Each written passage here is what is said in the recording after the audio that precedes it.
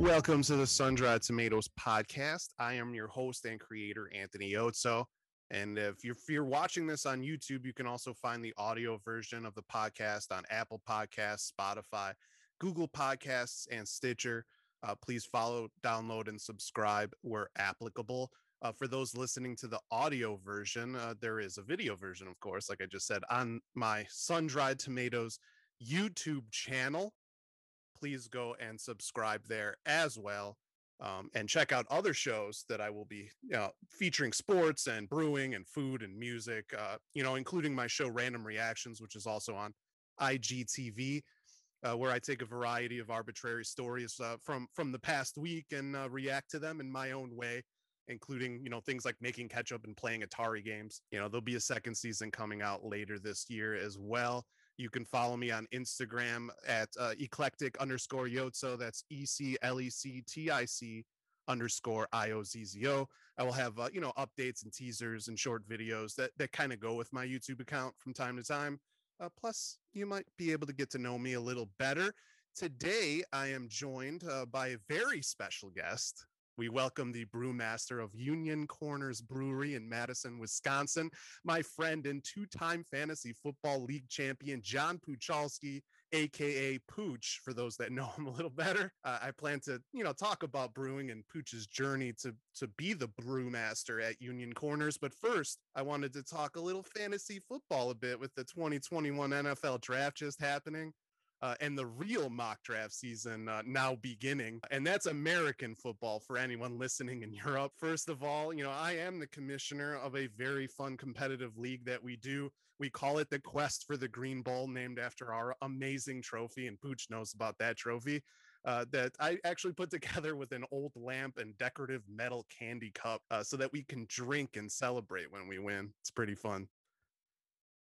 And as you can see, Pooch is bringing over the Green Bowl right now. He didn't win the championship last time, but no one seems to be picking it up lately, especially with the pandemic going on. So, he gets to keep watch of it and make sure that it's all good. But Pooch and I actually started the league with another friend of ours who's not involved anymore, but while there have been some revolving team owners, most of the teams are managed by players that have been around several years. So we kind of got some rivalries going, things like that. We started it in 2015 and we'll be going on our 7th year, which is pretty insane to think about. I've made private videos for us in the past, coming up with a theme for the season and creating home and away schedules and things like that. But I actually plan on sharing our 7th season with all of you on my YouTube channel so that you can get into our storied history and learn all about us. And, to be honest, if you play in any fantasy football leagues, you'll probably see some things on my videos and from our league that might help you in your own leagues as well. So, just a fun way to do that. We have player records, of course, and fun weekly awards that we do. And while I sadly have yet to win the coveted Green Bowl, Pooch here has actually won twice. He was our inaugural season champion, and he also won a second time in our 3rd season.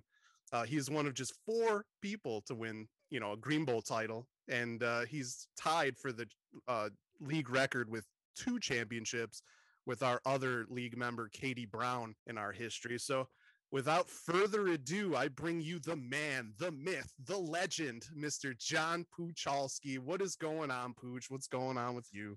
A whole lot today, and thankfully a pretty quiet Tuesday.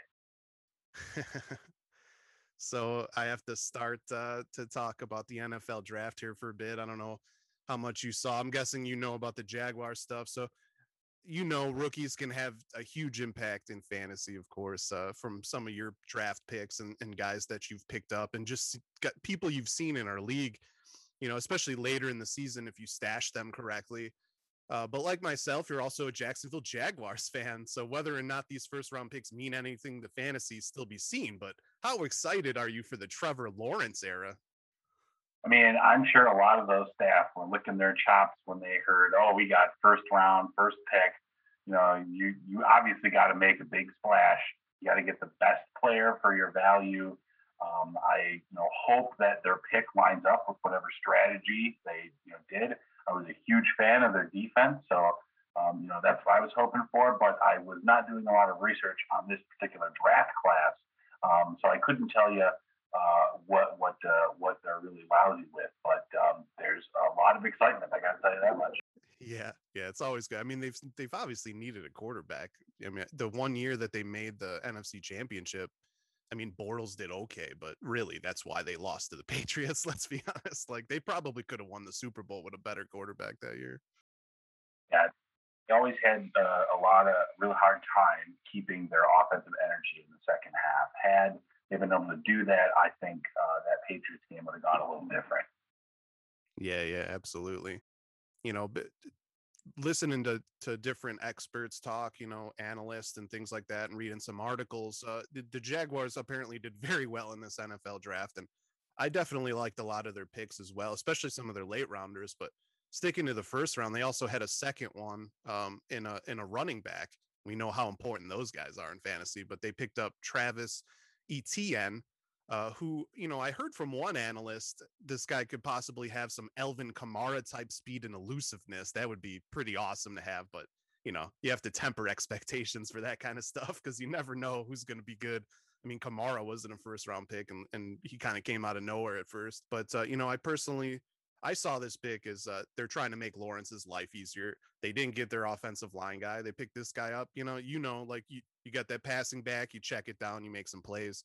And you make his life easier so that he doesn't have to throw 9 yards if it's 3rd and now, and he could check down and maybe that guy can get the first down. But when you look at guys like that, when you're going into your fantasy draft and you know getting ready to see if you want running back depth and things like that, would you see a guy like this as I want to get him on my team, or you wait for waivers later, knowing that people might not draft him?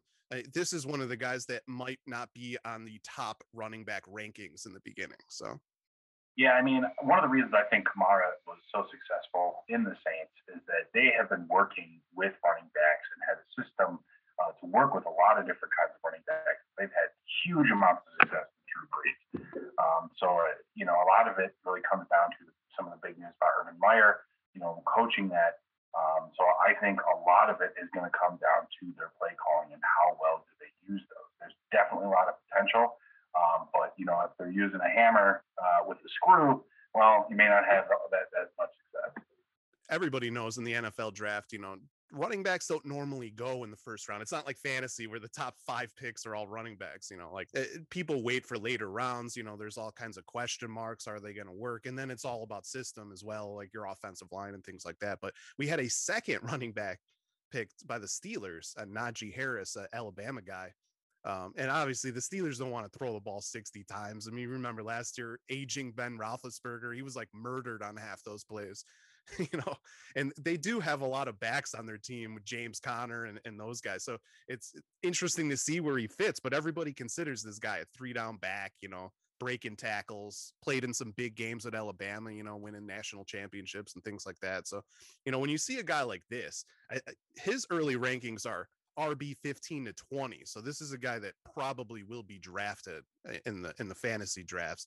I know our league is really weird, so who knows where these guys are drafted, but how do you go into a draft with this? Do you want to snatch this guy right away? Guys like this that could be a workhorse and you could get him in like the middle rounds, or, do you wait and see if he falls to the 10th or 11th round? I mean, I'm sure that anyone in the draft will tell you there's a lot of gambling. There's been a lot of situations, but especially I know with Alex, she's an expert at picking up the players that everyone else wanted right before they want get them. I mean, when it comes to the Steelers, like, again, they have a great program. They've had great success. So you got to figure that their scouting and their research is definitely doing some diligence. So, definitely I would think that the Steelers running back, even as a rookie, the running backs have a pretty short longevity, all things considered. So he, theoretically should be really good coming right out of college. But the one thing it does kind of change is what pick you are in your fantasy league. As always, you want to pick the best player, of value for that pick. And if it's a really good running back, absolutely. But if that's not really in the cards, if you're stuck, picking a running back that's maybe older or on a team that's really struggling, well, maybe it's better to go for that number 2 wide receiver on like a championship ready team. Yeah, absolutely. I could totally see that. One thing to say, Mike Tomlin obviously loves to run the ball, which was weird about last year with how they had to throw it all the time. They really didn't trust Connor because he fumbled it too much. This is a guy that doesn't fumble it a lot. So you think he's got some things going for him, but obviously it does depend on the pick, where you are. And our draft is weird. I think you can maybe comment on this further. Like we'll have kickers going in the 8th, 9th rounds, defenses going early. And it's kind of funny because I've played in a lot of competitive leagues, but I've played in a lot of competitive leagues where everybody knows about, they're following football like all the time. They're making sure they're up to date on the draft and everything like that. I almost find it more challenging in our league because people just kind of they kind of do what they want to do. They don't follow any kind of plan. uh I mean, I don't know about you, but there have been times I'm like, oh my god, there's like the third round is over and there's like no quarterbacks left, which is like almost a no in a fantasy draft usually. I mean, how do you deal with that kind of stuff? Because I I have trouble sometimes. You can mock draft all you want. I don't think you can prepare for our draft. Oh yeah, yeah. I definitely have gone in there saying, okay, I'm gonna shoot for this quarterback and this quarterback, and they're gonna go in this round, and that generally works pretty well. I mean, obviously being based around the Midwest and Wisconsin, a lot of members are serious Packer fans, so you can expect a lot of those players to disappear early, maybe earlier than they would need to. I mean, preparing for it, obviously doing those mock drafts are helpful. I think doing research is really good, but that's one of the things that's really enjoyable about fantasy football. You can do a lot of research, you can do all the things that you can do, but you're always still surprised. Yeah, and about injuries. You've had a couple of crazy I don't want times. to So, I do want to, you talked about possibly getting that wide receiver. So I do want to talk about some of these rookie wide receivers because those guys could definitely also help, especially later in the year. One thing that I saw, and I don't know if you noticed this, but in the first round of the draft, a lot of guys were taken where they have experience with the quarterback on the team. Joe Burrow and Jamar Chase, Tua Tagovailoa and Jalen Waddle, and then Jalen Hurts and Devonta Smith. So, I mean, when you see a rookie wideout, if they already have a rapport with the quarterback, is that something that you're thinking about? Because personally, I do think about that because I think that's one of the toughest things. You got to learn the playbook and you got to get a rapport. If you already kind of have a rapport, that's a huge check mark off the list. Yeah, I mean, rapport with a quarterback, because like obviously a wide receiver isn't really that much without a good quarterback. If you have an absolute trash quarterback, that wide receiver is not going to be doing as well, no matter how good they are, no matter how open they are. If that quarterback doesn't have the vision or the arm or the line isn't there to protect them long enough for that receiver to get to point A to point B, it's not going to do you much good. And conversely, a great quarterback can make a good wide receiver. It's wide receivers are they're studs when they're hot, but they need a lot of the team to come around to put them in that position. They're really the ones that finish up that play and really get a lot of that glory. But there's a lot of steps to get there. It's just as important with good chemistry with a good tight end. Look at the combos with Breeze and Graham and Oh Gronk yeah. and Bush. When you have that good chemistry, you will be good for a very long time. Not that they really have a lot of control over keeping themselves together, but it was a little unorthodox to watch Gronk come out of retirement and yeah, I'll win another Super Bowl with you. Sure. Like Yeah, that was insane. I don't think anyone technically saw that one coming. I mean, I know it's Brady and he had weapons finally, but man, that was pretty ridiculous Super Bowl. That I don't not many people probably had Mahomes getting chased all around like he did and not doing anything. It's just it was pretty dominant defensively from them. yeah, well, and there's a massive gulf of experience difference. I mean, Brady obviously many Super Bowls under his belt. Definitely not the first time he's been there. Mahomes nowhere near as much experience. Yeah, absolutely. Now, I do have to say, you kind of talked about one of the reasons why you liked fantasy football, but from what I recall, you weren't necessarily a huge football fan. You didn't follow it as much before we started getting into fantasy. I mean, what drew you to fantasy football? I know we had a lot of discussions, and you maybe saw some things, and saw maybe me talking about it, getting all excited about things. But what? What drew you to fantasy? What keeps you coming back? And you know, why is that sort of important to you following football? Well, I mean, yeah, originally I didn't really follow much any sports professionally. I started watching Badger football partially because I live in Madison, and here it's a big deal, just like down in Alabama. It's very community oriented. Everyone gets really excited about it. It's a lot of fun, and that's what really kind of got me into watching professional or just any football. Really, and several of obviously you and our co-founder Nick, very interested in professional. So over enough time, I started to get into it, and doing research on that stuff. That definitely was something I enjoyed doing. For instance, as a World of Warcraft player, there's a whole bunch of research that goes into competitive stuff, and really anything that's quote unquote professional league. There's a whole lot of nuance, a whole lot of research, and you really got to know what you're doing. And fantasy football, in a lot of ways, is really just that extension for football in and of itself. Obviously, there's different kinds of gambling with fantasy, but it's more of a long term where your research and your dedication will definitely pay off. Doing it with your friends and doing it when there's that competitive nature, but all in good fun. That's definitely one of the appeals. One of the things that I've remarked about professional football is that as a lot of the predictions going into the year and what actually happens and what the state of the league is at the end of the year are almost always completely different. It's not like the NBA where beginning of the league, oh yeah, it's going to be the Lakers and the Heat, and surprise, surprise, the Lakers and the Heat. Football, a lot more. It's a lot more intangibles. It's a lot more difficult to predict, and so that's one of the things that makes it more fun. Yeah, absolutely. And of course, when we were talking about the league, our first attempt kind of fell through late because we couldn't really get people joining it. It's kind of a whole process to run a league too. Anybody could just join a league, but we had to get players to play and then players to return, which I think we've done really good. But it's kind of funny. I actually won 2 titles when the year when we didn't have the league, just random leagues. I haven't won anything since. But I do remember the one time we were both kind of excited and we were upset that we didn't get the league going, so we both joined leagues late, and we saw that crazy Odell Beckham Jr. catch, and we were both like, oh, is he available? And we both looked. Like I feel like those are the moments when you're just like, oh yeah, this is really fun, because like nobody saw. I mean, we knew Beckham was kind of a beast, but that catch was just, we were like, this guy's got to be on my team. And obviously he's been, when he's healthy, has been one of the top fantasy wideouts. But when you look at moments like that, I'm guessing, like me, that's kind of what gets you excited, those kind of crazy moments that you never see coming. Oh yeah, yeah. I mean, it was a spectacular play, and it was a real display of athleticism and skill. And I mean, it's those kind of moments that really make the sport exciting. Oh yeah.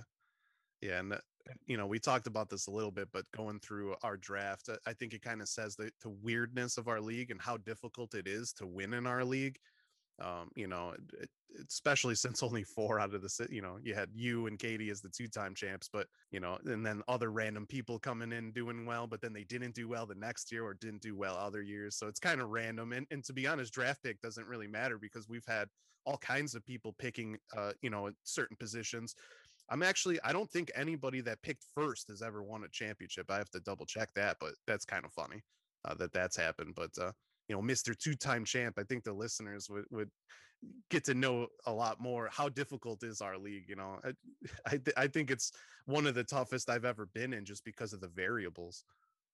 Yeah, I think probably the most important thing is in maybe the first to the 5th weeks, maybe even a little further than that, really watching everybody, watching these rookies, seeing how these like backups and stuff, if they really got potential, picking them up, staggering them off the wire is really critical. I mean, yeah, every once in a while your top running backs are going to be studs for the whole year with no injuries, but I mean that does not happen. I mean, look at I went in on the Niners last year, and that did not pay off as well. And I held on to him the whole year. He's going to be healthy. He's going to be healthy. Well, yeah, exactly. And Obviously you won the title twice, and I feel like your second title you kind of dominated because Todd Gurley was an absolute maniac that season. And you really like he led you in those last games to win the title. He was getting you 40 points a game. Like he was our Green Bowl MVP that year because he was insane. But your first championship was super close. Our records were all close. You had a lot of injuries you had to deal with. And then you needed like Allen Robinson to have a ridiculous like 75, 90-yard touchdown catch or whatever that was in the championship to win. What was that feeling like when you won? I remember you were like super excited, almost surprised a little bit, that you were even in that position. But I mean, I know you were having fun when you won that title. Well, yeah, I was at work. I was at Bruin Grow that day. Sundays were always pretty slow, so I was watching the game during that. And I think, yeah, that game happened right as I closed. And I think I got the news that Robinson had that catch because I was getting on the bus at the time. And I sat down at my phone, and it's like, Allen Robinson, like 58-yard touchdown. And I was just like, yes! And then I looked up and I was like, hey. Yeah, no one knows what's going on. You're just cheering. I had a good day. Hello. So I do have to say, what was better, winning those titles or getting your first Brewmaster bid? Ooh, that's a tough one. I would say that considering the Brewmaster is probably a bit more of a late game payoff, probably good, but the elation was a little different. Getting to be the brewer was a lot of hard work, so it wasn't like that, awesome moment. It was definitely a hill to climb. Whereas winning the championship is much more of like a shock and much more of like an elation, quick elation. Yeah, absolutely. I hope that I could one day feel that elation of holding that green bowl and drinking a beer from it, But now that we're on talking about brewing, I think we should talk about some brewing here. Obviously, one of your many specialties. Just a little background thrown at from Pooch. He received associates in brewing technology from the Siebel Institute of Technology. He then worked at Brew and Grow in Madison. Kind of learning the ins and outs of the Sabco Pilot 15-gallon system. So it was kind of his first foray into like a bigger gallon system because we were home brewing before that. He began to develop his own recipes and from the ingredients at his disposal. And one thing I think is awesome is he definitely delved into all the different styles. He made sure he kind of learned all those things. I got to taste a lot of these beers as he was making them. Very good. At Brew and Grow, he also met Eric Peterson, who's the owner of Union Corners, and he loved his beer, and they kind of got together and started coming up with a partnership. And after some the development, the bureaucratic red tape, and construction things you got to deal with, they finally got it going. And correct me if I'm wrong, I think it was summer 2019, correct? Yeah, June. Yeah, it was June 2019, and he became the brewmaster there, and he's been doing that ever since. But for an even deeper dive into Pooch's brewing career, I do think we need to talk about some of the home brewing beginnings, because they are quite comical when you think about it. To be a professional now, and then some of the random stuff that we did when we didn't really know a lot. We were just kind of going into it, learning the system. But you helped me and our mutual friend Max brew a beer at a cabin, like a random cabin in the woods that you didn't even get served cell phone service. We were kind of, it was like the setting for a horror movie. But we dubbed our beer the End of the World beer too, because of our love for cosmic horror. But Pooch actually, he was interested in brewing, and we did some crazy things. I mean, do you remember that? We were cooling the beer outside. I don't even think we knew about Star San yet, so we weren't really sanitizing. Somehow the beer came out and was good still. I mean, that's one thing we can say. We've never really messed up a beer, even though we weren't doing some of the proper things you're supposed to do. But have you ever thought about some of those ridiculous times and thought like, wow, I've come a long way from where I began? Yeah, well, and I mean, it's like a lot of customers at Brew and Grow used to ask me, "Oh, how do you know all this stuff?" And as you talked about, it's a lot of trial and error. For years we did a lot of that home brewing stuff, and we managed to make it through just fine. But I mean, I'll never forget you almost slipping down the stairs, the full carboy of Ward. Like, Oh, yeah. there's all kinds of moments where it was like, well, I'm not doing that again. Oh yeah.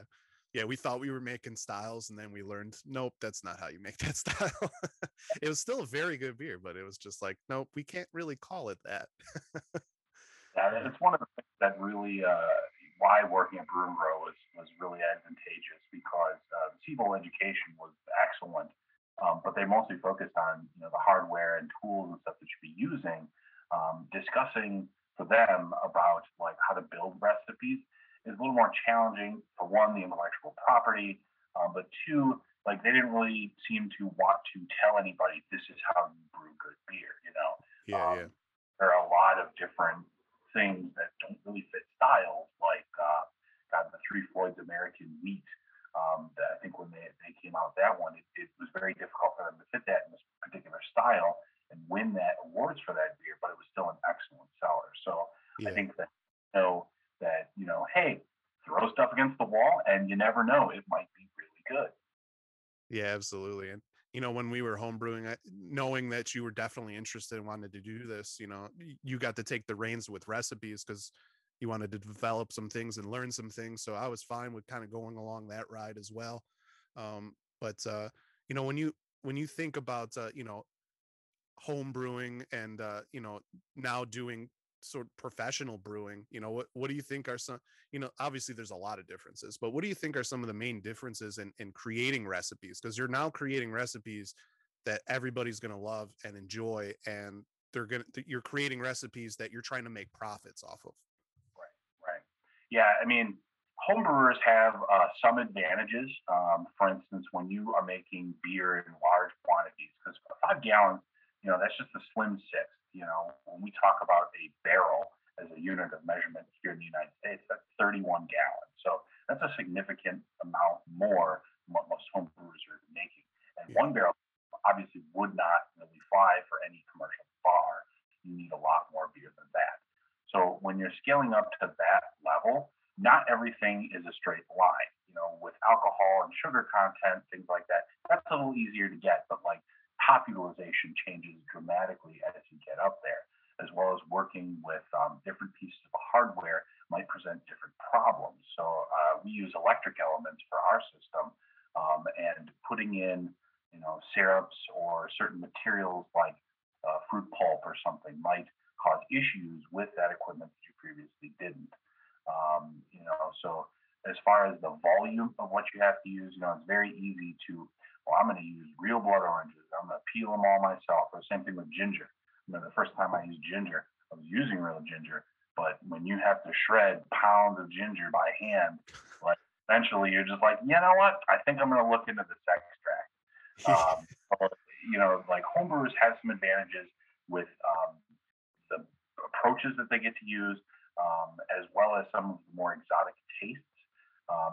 When you only make 5 gallons of beer, it's not hard to make that disappear. But when you make 65 or more gallons at a time, some of your more exotic flavors, they're a lot harder to sell. There are a lot of beers out there that people are more than interested in trying. Say, hey, that's pretty good. But when you look at the beers that actually move, the stuff that people get full 20-ounce mugs of and come back to, a lot of those are much more simple and approachable beers. So usually when I look at brew pub menus, you have your mainstays or flagships, is usually as we call them, and then your more exotic stuff, your seasonals. You don't want as many of those because it's a lot harder to sell, but you still want to turn them over and get rid of them so you can keep new products coming out. Yeah, that's interesting that you talked about using different fruit things and ginger and how that can mess up your system when you're brewing a bigger batch. I'm going to have a YouTube show coming up called Brewing the Facts. Good pun there, I know, but I'm going to have that coming out in a few months. My next beer I'm going to make is a raspberry jalapeno wheat ale. So of course, in my secondary, I'm going to use halved jalapenos, and I'm going to use a raspberry puree, and those are the types of things I'm guessing that it's difficult to do in a big system. You got to worry about, are you going to ruin the system? And then you got to try to sell that beer. And it's one of those things where it's a niche. I might really love those flavors. I might like a lot of spicy beers, and I think that's part of the homebrew thing. I'm making the beer for myself. Like, I'm not trying to sell the beer. So it's a whole nother thing. And then at the same time, I'm kind of getting experimental with it, kind of using a mixture of British grains and German grains and things like that. I'm using like a midnight wheat grain in there because I wanted to make it darker in color, because it's actually you know I know that I've been doing beers that kind of equal the character of Doctor Who classic doctors, and this one's the Sixth Doctor, because it's like he's kind of sweet and spicy, and he's kind of got a dark side to him. So I kind of wanted to fit that in there, make it nice. I also love malt forward beers, and I feel like in a malt forward beer, you use a lot of British grains, because they really love that. Like a lot of those grains have that kind of maltiness to them, and some German grains, and pretty much all European grains, to be honest. But there'll be more to this show too, because I'll be talking about random facts related to beer, but sports, music type stuff, and maybe some history of brewing, in the medieval times and things like that. So it should be fun for everybody to see. Subscribe to my channel and check that out. But when I'm thinking about home brewing, like you said, how difficult it is, and the differences when you're trying to make a profit, do you ever still do a little home brewing to kind of mess with recipes, or is that really hard to do when you have a job now? You have to make beers, and you definitely don't want to experiment a huge batch and then it's wasted because no one bought it. So I mean, how do you go into creating new recipes? Do you do a homebrew batch just to check it out? Yeah, I mean, a lot of breweries will typically use, they call it a pilot system. You mentioned the Sabco pilot system that I worked on at Brew and Grow. A lot of times brewers will use that to kind of pilot stuff, Yeah. just to check it out, kind of compare it, and part of the way I set up my facility over there is we have a split system. So if I want to, I can do a half batch, and I'm only working with a smaller amount, so that if it's not as popular as I thought it would be, well, it's only a few kegs. It's easy to stash maybe one of those kegs when you go to brewing festivals. You can bring those things with you and showcase it as something. Hey, this is something from the vault that we don't have, and people are more willing to try it. Which is that's the kind of exact customer you want to put in front of that beer. A lot of times when customers, the regulars, are coming in, they're not as interested in trying things because they know what they like. And when you have so many different beers on tap, people can try them. But people do have their tastes. As a bartender, I always say, well, what do you like? What's good? And I'm like, well, oh, good. Tell me a little bit of what you like, because I've got some great hoppy beers. But if you don't like hoppy beers, then you're probably not going to be interested in them. Yeah, absolutely. So I mean, when you think about beers, I'm guessing it could be different with this, but what are some of your favorite styles to drink? But then what are some of your favorite styles to brew? Because I'm guessing if you're getting kind of crazy with a beer, that might be one of your, favorites to do because you're kind of doing more. But obviously you have your favorites to drink too. So, tell the audience about that. Well, I mean, when you're making weird stuff, or when you're a home brewer, you can try a lot of different things. You can run, tests about, for instance, coffee. Best way to put in coffee. Should we do a cold brew? Should we put it in the boil? Should we seek it, or steep it in a bag or something like that? You're really encouraged to try a lot of that. But when it's your job, and you're doing it over and over again, you're trying to be efficient with your time. A lot of you really try to steer towards like, okay, this is how we do it. These are techniques that we know work, and this is will keep our process more efficient. Hops for me probably was one of the things that have a large amount of technique. Where to put the hops in, how much do you throw them in, or do you keep them in a sack or something like that? There's a lot of discussion nowadays, even amongst professional brewing, about the best ways to use hops. So initially, I stuck to some of those homebrew rules because they had yielded success, but some of those techniques didn't translate as well in the commercial world. And now after brewing however many hoppy batches works, and it doesn't require me to babysit this for maybe 2 hours. Whereas in the home brewing world, when you're only dealing with 5 gallons, you can shorten that up because it's not bad. Like cooling your beer, for instance, it takes a lot longer when you are cooling, a huge amount of beer as opposed to a small amount. As far as what I drink, for me, typically that's like sessionable ales. I don't really enjoy like massive alcohol beers. I like a big glass of beer. So I do flop around from a couple of different sessionable styles. But as far as what I drink in my place, usually it's my dark wheat beer. Franziskaner Dunkelweiss was one of the beers that really got me into beer. So I always been a sucker for a nice dark wheat beer. But I, do enjoy a lot of the sessionable pale ales that are out. I mean, personally, I think hazy IPAs, for the most part, a lot of them really fit into the category of pale ale, and I think that's one of the reasons that they really got that popular, because the IPA craze had faded out, and the intensity of its flavor wasn't as broad of appeal as necessarily more sessionable pale ales are.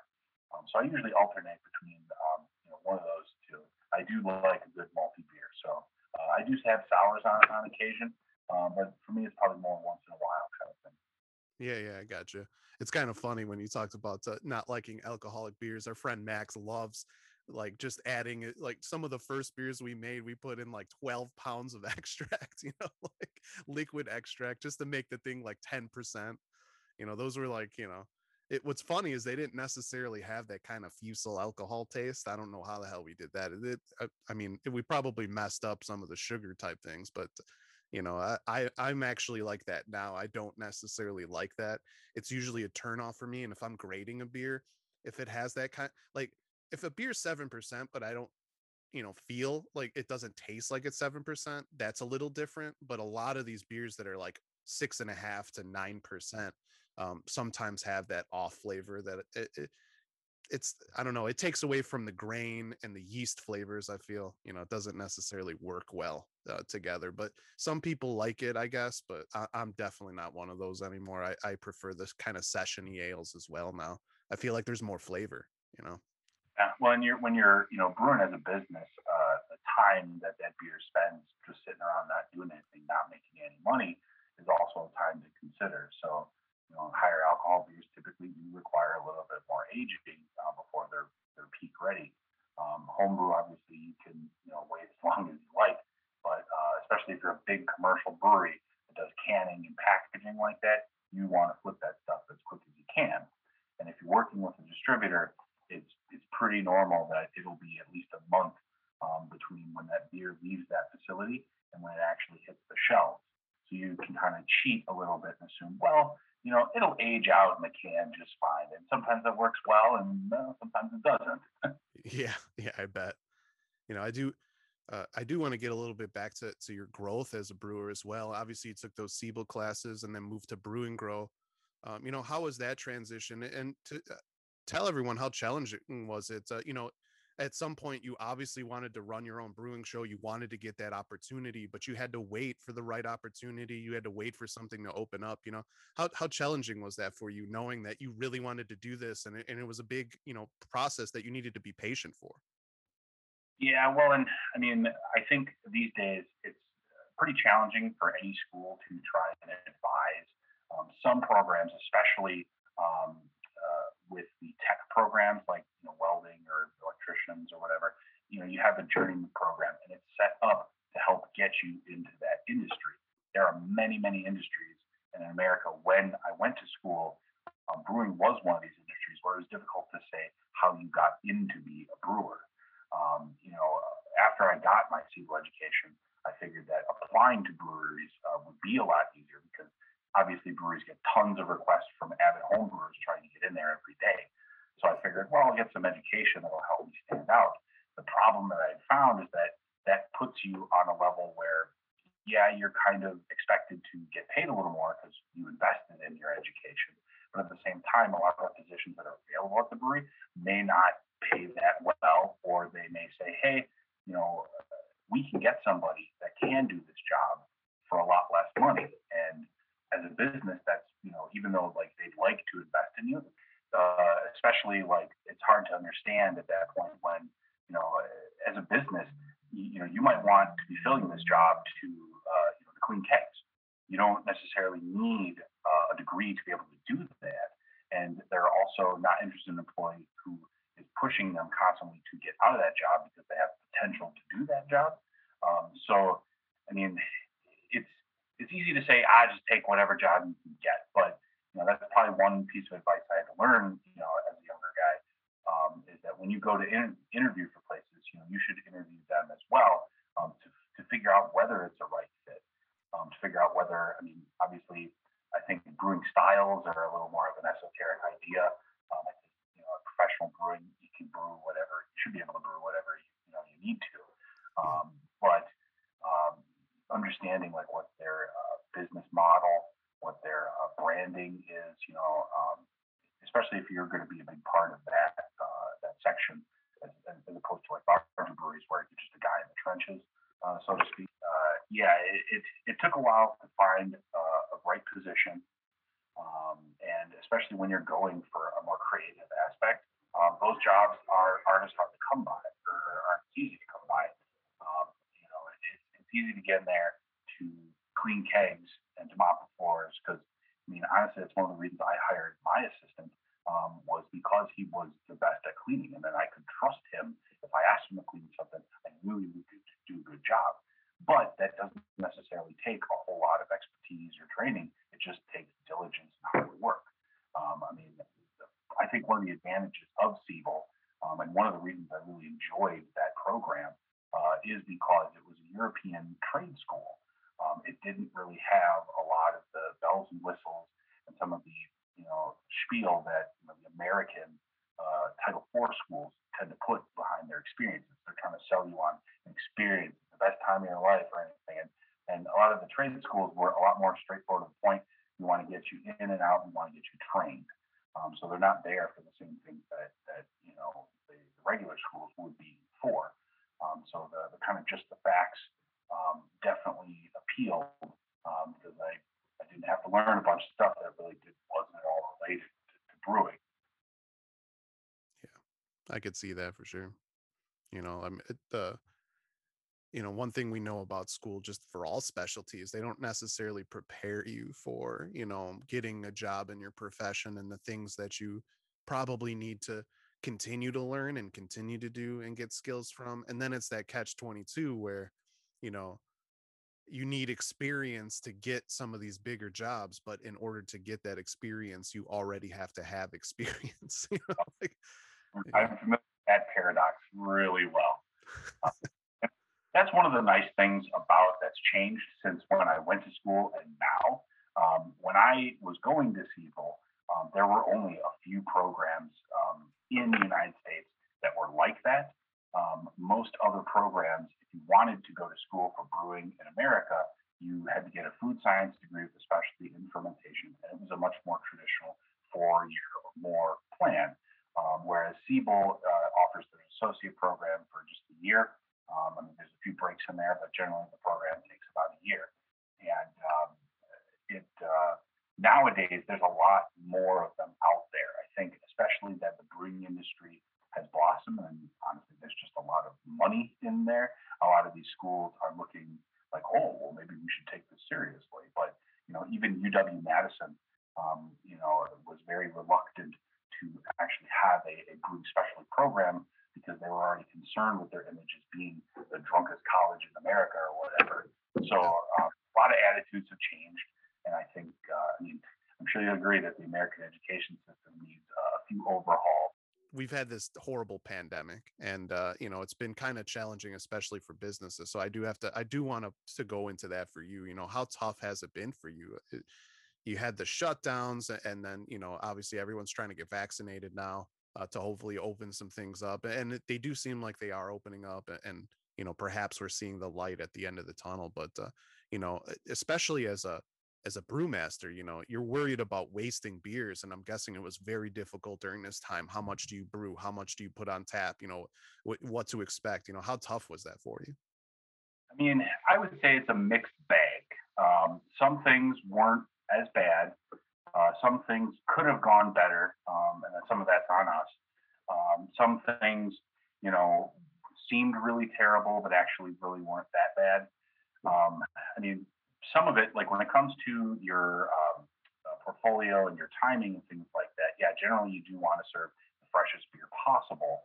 But fortunately, the shutdown happened in March, and most brewers will tell you that towards the end of the year and the beginning of the year is when you're really prepping for the summer. Summer months typically being when most of your product is consumed. So I had prepared a bunch of our beer, and March was kind of when you're seeing the hump. You're like, all right, I'm ready for the spring. Got stuff ready to go. I should be ready.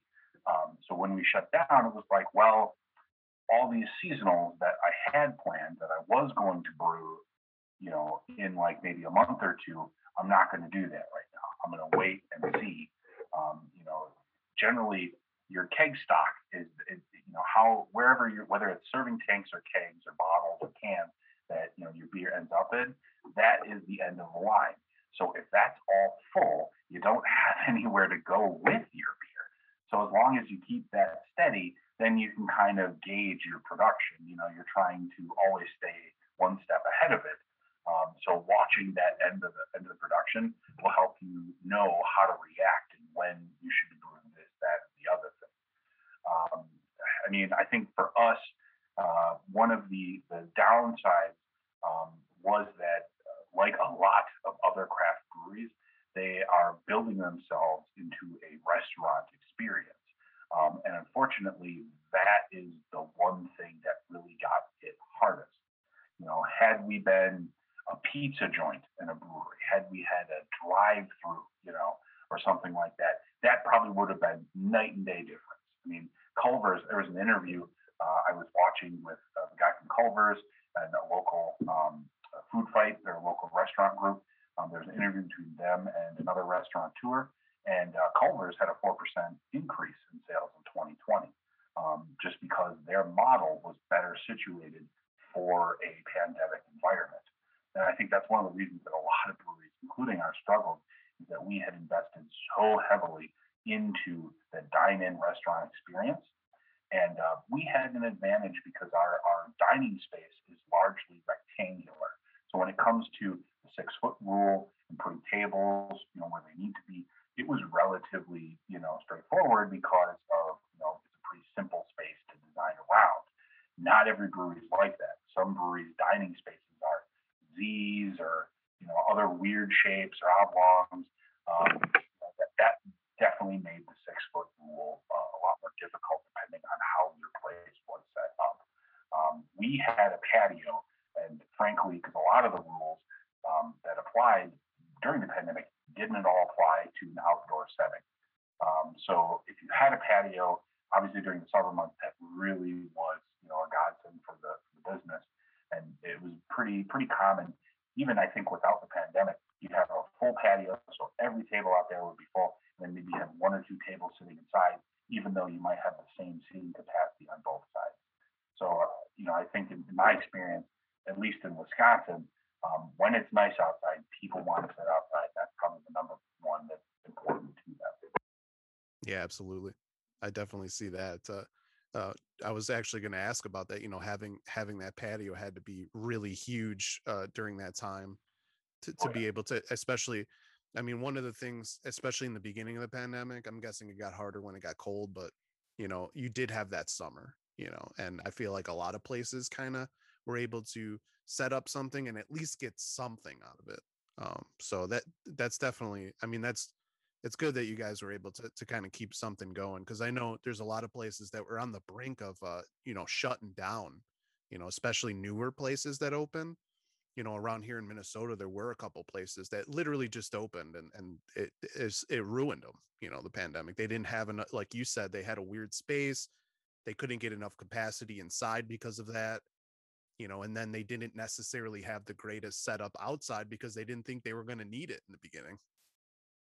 Well, and for us, like the way that our building was separated and how much seating that we had in there, it wasn't too difficult for us to hit the occupancy maximum with just tables. So, like a lot of places, not having a bar that you could sit at, or if that was the only seating you had, that was a lot harder to follow the 6-foot rule with a bar top, with any bar top. But because we had so many tables. We just kind of said, well, you know what, we can just axe this seating and not use it for the length of it and still have plenty of seats available for people. But it also depends on where your brewery is. I think, we're in Madison. It's probably one of the more liberal places in Wisconsin, or left leaning, or however you want to say it. So people took it very seriously, and it definitely changed customer habits by and large. And I think that probably the breweries that did the best and fared the best are the ones that were agile enough, to look at things a different way and say, you know what, we weren't going to do any canning, but now we kind of gotta. Or we're going to buy a bunch of just plain glass growlers and sell them for cheap, and really encourage people to take beer to go. And I think a lot of breweries, especially a lot of customer bases, are more than happy to bend and change their habits a little. But that's not the same in all places. I definitely encountered quite a few customers, not only at my place, but in other places, that were just upset that things weren't quote normal and they couldn't get their normal service. And for some customers, that really upset them to the point that they didn't want to continue doing the business, which is a shame, but kind of how it is. Yeah, and it is nice that we're finally maybe seeing the light at the end of the table here. I myself, by the time everyone listens to this podcast, I'll be fully vaccinated. Oh my God, I've literally been waiting for that for so long. I've been so cooped up. I can't wait to go out to places. I had all these plans. I was going to go to sporting venues, and there's so many breweries around me that I wanted to check out. I actually did a couple on my random reactions, like taste stuff of things I didn't even know exist. Like I kind of knew, but I didn't taste their beers yet. There's a place in New Ulm, Minnesota here, like second oldest family brewery ever. It's like from the 1800s, and they do a lot of like German type style beers. So I was kind of excited to check that place out. And it's just being vaccinated. I'm like, please, like I want to go places again. I want to go to live sports again. I want to hang out with friends and hug people and play board games and be outside, all that good stuff, without, just hanging out, being sociable. I feel like I'm stuck inside this whole time. But for you guys, you're obviously going to be, maybe opening up a little bit more as it comes. So I mean, is there anything this summer that customers that go to Union Corners can look forward to? Any new beers maybe you're coming up with, seasonals, things like that, and any events or anything like that that people have to look forward to? Yeah, I mean, when it comes to events, it's very much a kind of a wait and see attitude right now. Yeah, Um, I bet. One of the big festivals around here, La Fête de Marquette, has officially been canceled this year. But then the Waterfront and Orton Park festivals, respectively, they joined forces. And now it's just one festival, and they plan on having theirs. So some organizations are kind of pushing forward, others are being a little more conservative. I know we had talked about doing an anniversary thing for ourselves in June, but we're not entirely sure of what we want to do or what is even possible to do at that point. Yeah. A lot of people are getting vaccinated. I had my first shot. I think I got my second one in like a couple weeks here. So I think that makes a really big impact on what people feel comfortable with. Um, I think bars, people can always get food and get it to go. But when it comes to like live venues, for instance, I think that's going to be a really big weather vane. If people feel comfortable going to, the concert where it's packed, nut to butt, elbow to elbow, that's definitely going to be a big test as to whether what we're doing is okay and whether people are healthy enough to do that. As far as beers go, yeah, I've definitely had to be a little more conservative with how many seasonals I can promise. And generally, it makes it more difficult to be able to forecast when a certain beer is going to be able to come out. Yeah. I have, let me think here. I do have my Belgian IPA.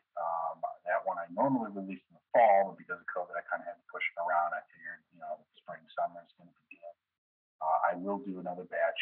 I think this beer called Minister's Prime. It was an Earl Grey IPA. It was very well received. But I basically have to wait until that Belgian IPA is all gone so that I'm like, okay, it's going to be ready. Because it was very frustrating to have several of my hoppy beers ready to go and in kegs, but it was months and months before I could get those in front of customers. And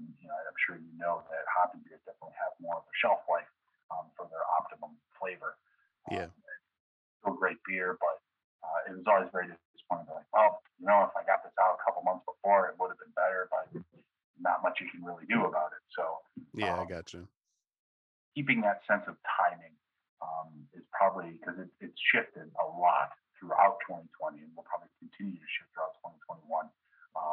And just to know when that you should make that beer to make sure that it gets in front of your customers at its optimum flavor.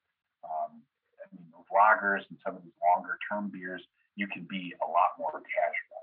I mean, like we have a Belgian triple that we've had on for quite a while. We haven't, we decided to put it in cans because it was going to be a while before we could get it on tap. And I mean, a beer like that, it doesn't matter how old it is, it's going to be better and better for something to them. Yeah, yeah. So yeah, we definitely have some stuff planned. I got some seasonal sours. I think I'm doing mango guava this year. Ooh, that sounds good. I think a new round of barrel aged stuff. So I have a kind of a mezcal goza I did in a tequila barrel, and I'm pulling out. I was going to do a beer de garde for last summer. It's a Belgian lager, a strong lager. It typically is at least the high point of summer, but I threw it in the bourbon barrels because I had to find somewhere to put it. Basically. Yeah. So yeah, I've got some seasonals coming up, and then I'm also splitting it with some of the regular stuff, like making sure we have Oktoberfest. I'll probably do a smaller amount of wheat beer this year than normal, and basically, hopefully things are picking up to an extent that I can go whole hog and put some more seasonals down for the fall and the winter. But at this point, it's kind of like, we'll see what happens. Yeah. Yeah. I totally understand that. It's got to be really hard to figure out what's going to go on. I mean, like we said, we're seeing light at the end of the tunnel, but at the same time, uh, we're not necessarily getting close to kind of herd immunity vaccination anytime soon, probably. And it's kind of a wait and see. I feel for a lot of people. A lot of people probably are like, it must be too good to be true that we're opening up because of how long this is drawn out, of course, and all of that. But obviously, I'm guessing more people are going to come out this summer, especially those who are vaccinated, because they probably want to get out and do things again. So I'm guessing you're looking forward to that. But when there's a lot of places in Madison to go to. So why should people choose Union Corners? What about Union Corners do you think should get people excited to come and hang out? I mean, we've got a really nice place to drink. It's a nice patio. It's dog friendly, so it's a really enjoyable spot to come and try a lot of different beers. I think right now I've got 16 on tap, so I try to keep a little something for everybody. Try to keep people's horizons broadening. Try things maybe they're not typically used to. Another reason that it's really great is there's a guy, Kevin Revelinsky. He's a travel guide writer, and he coined this term for the area we are in Madison. He calls it the Bermuda Triangle. That's mostly referring to the Atwood, Shanks Corners, and Starkweather area, Stassy area. There are a lot of breweries and a lot of great craft beer bars. So, not only just to come see us, but we encourage people to check out some of the places in the area. Next door, right down the way, One Barrel's over there, Barley Pop, Dexter's. I mean, there are plenty of great craft beer joints, and they're all just a short bike or walk away. Yeah, like get lost in the Bermuda Triangle, right? That's actually a good point. Sticking together and kind of having a community helps, and I'm guessing that helps with you guys. Is that something you kind of see everybody, all the different breweries and brew pubs and everybody kind of coming together and helping each other out to get business to everybody? Well, yeah, I mean, obviously, joining some of these organizations and stuff to help cross promote. But that's one of the nice things about the brewing industry. I feel is that generally, if there's something anybody needs, or if there's trouble, it's easy to reach out to somebody. If I was ever having problems with a piece of equipment, or I had a vendor that I just wasn't really tired of, I can go to another brewer and say, hey, I'm looking for this. Do you have any suggestions? Or I'm having trouble with it. Do you have any suggestions? I mean, I think we had a nitrogen, because we have a mixed gas tap system. We had a nitrogen leak, and I can't get any on the weekend. Just because there aren't many places that do that. So I had to run down the street, and I was like, yeah, here's backup tank. Go ahead, get it back. So, yeah, assume that generally speaking that the beer community is like that all over the place. But I know especially in Madison, the networking is very strong, and people are always willing to lend a hand, which I really appreciate. Yeah, man. So you're living the dream over there, being that brewmaster. It's got to be pretty exciting to be able to kind of do this. And the pandemic's kind of a weird time in there, but I'm guessing you've really enjoyed your time these last couple of years, just being able to kind of run the beer show over there, huh? Well, yeah, it's a very satisfying job. I mean, some days are very long, and to be honest, like you wear a lot of hats. I don't, contrary to like say a kitchen environment where typically you need quite a few people to be able to run that in peak times. Brewing's a little different. You're pretty much on your own or with just a few people, and it's a lot of cleaning. A lot of it's just cleaning, cleaning, cleaning. But the job is very rewarding. Customers have really expressed their appreciation, especially with a career that's as short as mine is. It'd be one thing if I grew all over the world and I had decades and decades of experience. I would feel probably a little more like, well, yeah, I'm good at my job. But to get into it, to design your own place as your first job, and for it to be pretty well successful, not many in my eyes serious mistakes made. That's always very gratifying. Yeah, absolutely. I can't wait to definitely get back down to Madison again. Hang out, grab some beers. Talk fantasy football. Maybe talk about how my team's beating your team. Maybe I could only dream. you know, it's Every once in a while. yeah, absolutely. I appreciate you joining me this month too and talking, about this. Fantasy football is always fun, but just to talk about brewing, I'll definitely want to have you on again, talk about maybe some more technical stuff or things going on. It's always fun, to have someone with some expertise and just kind of shoot the shit about this stuff. It's fun. It's fun stuff. It was definitely a blast getting back to you. We don't always get to do face to face stuff like this. I know this is over Zoom. Maybe in the future we can. I'll do a podcast at Union Corners. I don't know. Do some live stuff. You Oh could yeah. just bring me out some beers, keep the tab open. But in my opinion, who doesn't want to hear fantasy football advice and brewing advice from a two-time champion over here, man? Like, As, I'll let the listeners decide how good the advice is. I definitely am more successful at brewing than I am in fantasy, I think. Yeah, anyone in Madison, Wisconsin, or anyone driving through or visiting, I recommend you go to the Union Corners Brewery. Grab some good food and drink some of John Puchalski's famous delicious beers, right? And I'm not just saying that. He knows that I don't just throw out compliments. I tell him if his beers suck. His beers are really good. I enjoy them a lot. You know. Thanks to everyone who's been listening and supporting the Sun Dried Tomatoes podcast and YouTube channel. Thanks to everyone who subscribed and downloaded the podcast, and to those who have subscribed to my YouTube channel as well. This wouldn't be possible without all of your support, and I really do appreciate it. And once again, thanks to Pooch for joining me. It was definitely fun, and I will talk to you all later.